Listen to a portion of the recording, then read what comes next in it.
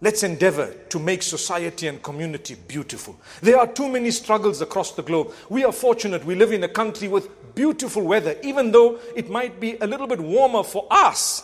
But if you compare it to other countries, wallahi, we are sitting, subhanallah, in a country that has absolutely beautiful weather. It has safety, security. Preserve it. What do we need?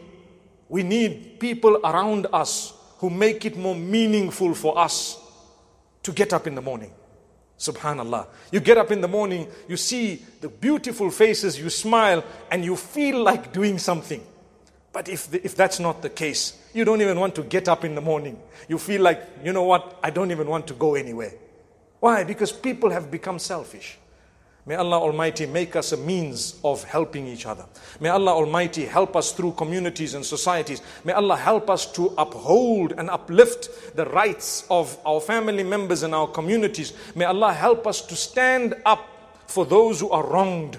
And may Allah help us to stand up against those who are the wrongdoers. At the same time, may He help us resolve our matters and problems. And may we be people who are the best parents to our children and the best role models to those who look up to us.